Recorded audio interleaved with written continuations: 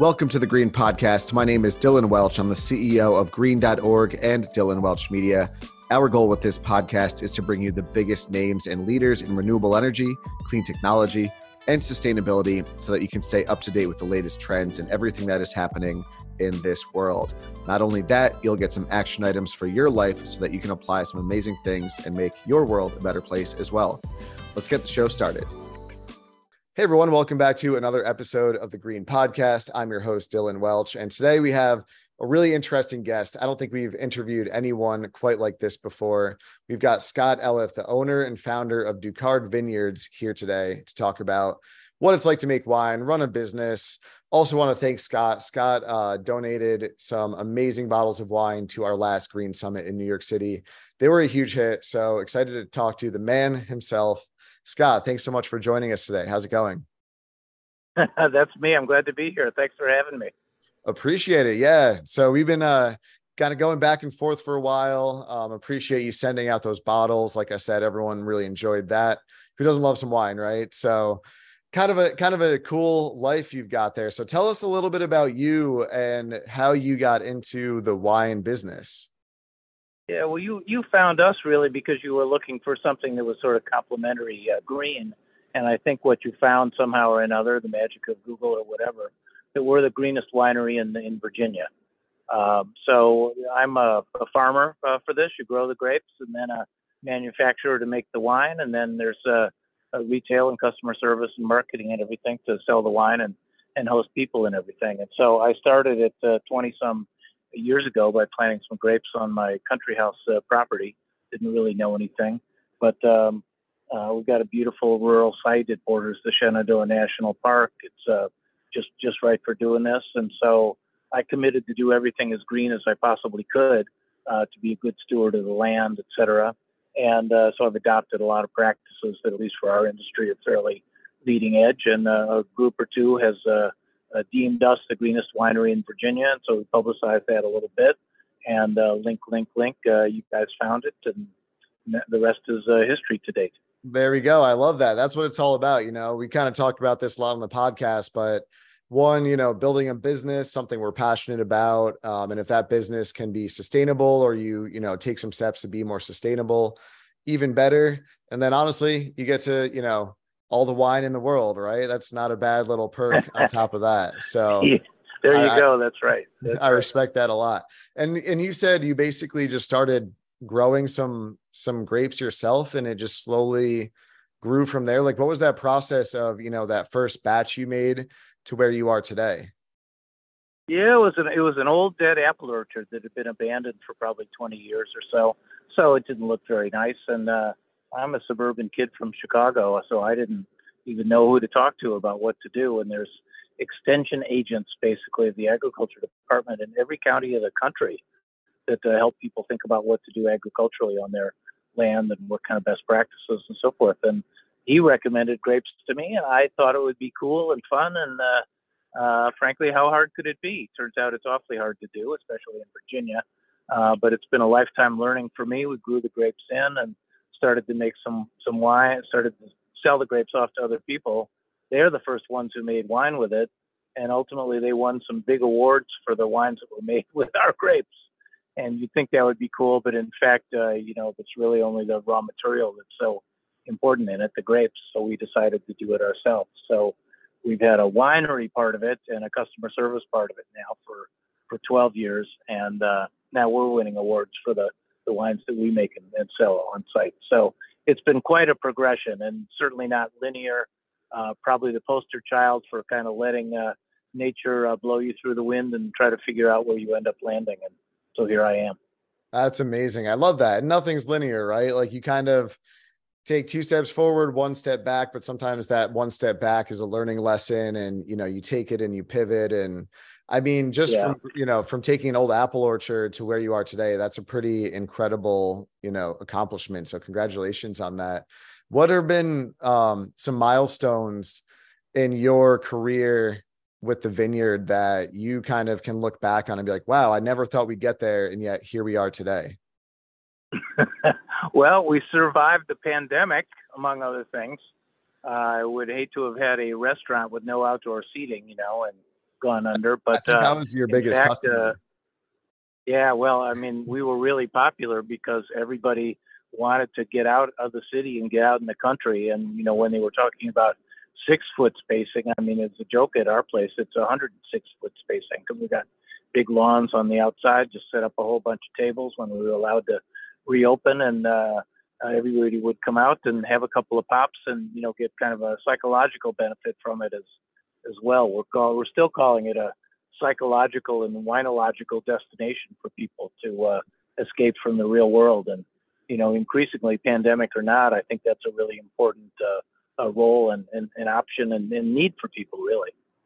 Yeah, I mean, I just went to a wine tasting this past Saturday, or excuse me, on Wednesday, and there's just something about being, kind of out in that open space. It's very relaxing.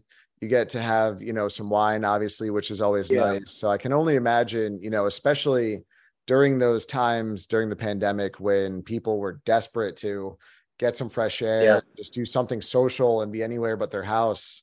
I can only imagine how nice it was to go and visit Ducard. And then, like the positive impact that had on people probably made their, not just their day, but their week, their month. And that can have a really impactful ripple effect leaving there. Yeah, I think it carries on now too, because I mean, the truth is when we first started, we were just open on the weekends because it was sort of a weekend getaway thing. But now in the post-pandemic era, who knows where you are when you're not on a Zoom call. So you can go out in the countryside and have fun and go wine tasting and so forth. And it's opened up a lot of possibilities for people. And to have it be sustainable, I think, is certainly an added benefit for people. It makes them feel good about somebody who's doing something and using a lot of practices and methods and so forth that shows that they really care. And so that's certainly been a benefit for us. But I would have done it anyway. It's just kind of who I am, I guess. Yeah, exactly. I think people do appreciate, just the fact that you're making that effort, doing those things. It always feels better when you buy a product or you go support a business that is at least making an effort and doing something to be sustainable. Obviously we got to support businesses that aren't, but when you can, right. It's always, a good thing. So appreciate you, obviously you don't have to do that. So we appreciate, that you do take that initiative. Can you share a little bit about the vineyard itself in terms of like sizing and bottling and the grapes you produce? Yeah. Right. We farm 22 acres, which translates into about 3,000 cases of wine. And that's small even by Virginia standards. But the wineries that you would know through a grocery store or a wine shop or whatever, they would be in the 500,000 or 1,000,000 case or more typically. But we sell 99% right at our tasting room for people that come out for a getaway. Maybe they go hiking or just a bed and breakfast weekend or whatever. So we're very small, very micro from that standpoint. But there's some advantages actually of being small. There certainly are scale advantages for being big, but to be small, you can really focus your attention on individual blocks of wine. I mean, grapes, almost everything is done by hand. There's some mechanization, but there's a lot of hand tending of the vines and looking at each one and trying to optimize it and harvest it at just the right time and adjust the factors that you're using in the winemaking to really bring out the best in the wines for that individual season and everything. So it's a size and scope that I feel comfortable with and that I feel like results in us being able to do some really, really outstanding things with our little operation. Yeah, that's amazing. And some things, you want quantity over quality, but sometimes when you're drinking wine, you want that quality over quantity, right? It sounds like you guys really have to, or have the ability to, focus on every single little grape and plan and vine to make it that top quality. Every single bottle is as good as it can get. Do you have any particular bottles or types of wine that you prefer? Yeah, we use mostly French varieties, Bordeaux varieties, Cabernet Franc and Petit Verdot and Merlot. We grow Chardonnay and Viognier and a couple others as well. Matter of fact, just today we got awarded the #1 Cabernet Franc in Virginia from a guy who does blind tastings for all of the East Coast. So Wow. that just sort of came out of the blue, and how cool is that?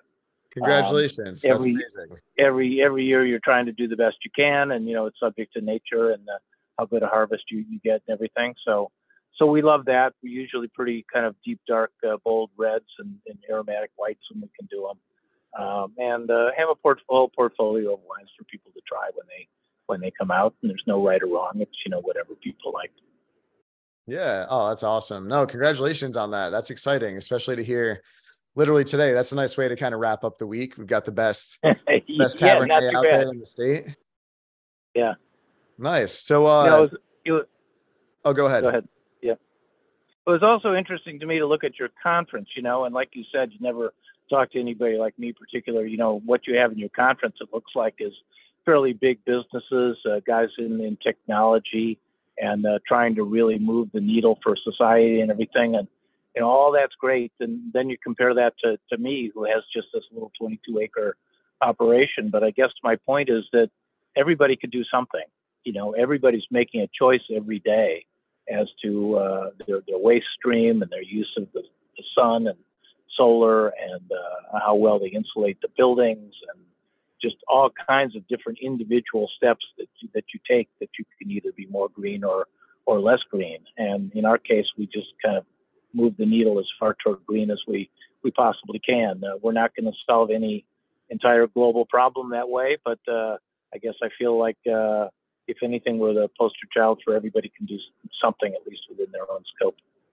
Exactly. Couldn't have put it better myself. And that's so just for everyone listening, if you're not familiar with our green summits, we bring together 12 kind of leaders in business, tech, finance, different industries, and they share kind of how they're making their businesses or their lives a little bit more sustainable. And what you mentioned is kind of the biggest takeaway from our last event. Again, Scott donated some bottles that we were able to drink, which was extremely nice. But the biggest takeaway that all of these people, kind of stated, whether they're CEOs or scientists of different varying businesses, is, the climate change and the environment. It's almost such a huge monumental problem that we face. It can be really daunting and kind of scary, and people want to give up, and you just hear it's getting worse and worse. But at the end of the day, it's exactly what you said. If we all make, those little changes in our lives, that does add up if every single person does it. So yeah, those little things of, how can I make my business a little bit more sustainable, or how can I, make my life a little bit more sustainable? The thing is, no one's perfect, right? Whether it's a vineyard or a media company or just in our day-to-day lives, no one's perfectly sustainable. We're not living out in the woods and, hunting our food and growing our own food. Most people, people who are listening to this podcast probably aren't. And that's fine. Like, that's just the society we live in. There's nothing wrong with that. But those little changes that you can control and make, if we each do it a little bit, it does add up. I mean, I'm sure the 20 years of running your vineyard, if you look back on all those sustainable changes that you made, it adds up to a lot, and so little things do add up, especially, if you've been running a vineyard for 20 years, or you start making little changes, now in 20 years down the line, it adds up. So we appreciate that a lot. So out of curiosity, what are your kind of plans for the future, not just in terms of sustainability, but in terms of yourself and the winery? Do you have any big plans you're kind of looking forward to? Well, we're really not trying to grow too much. I mean, we're basically just trying to make the best wine we can each year.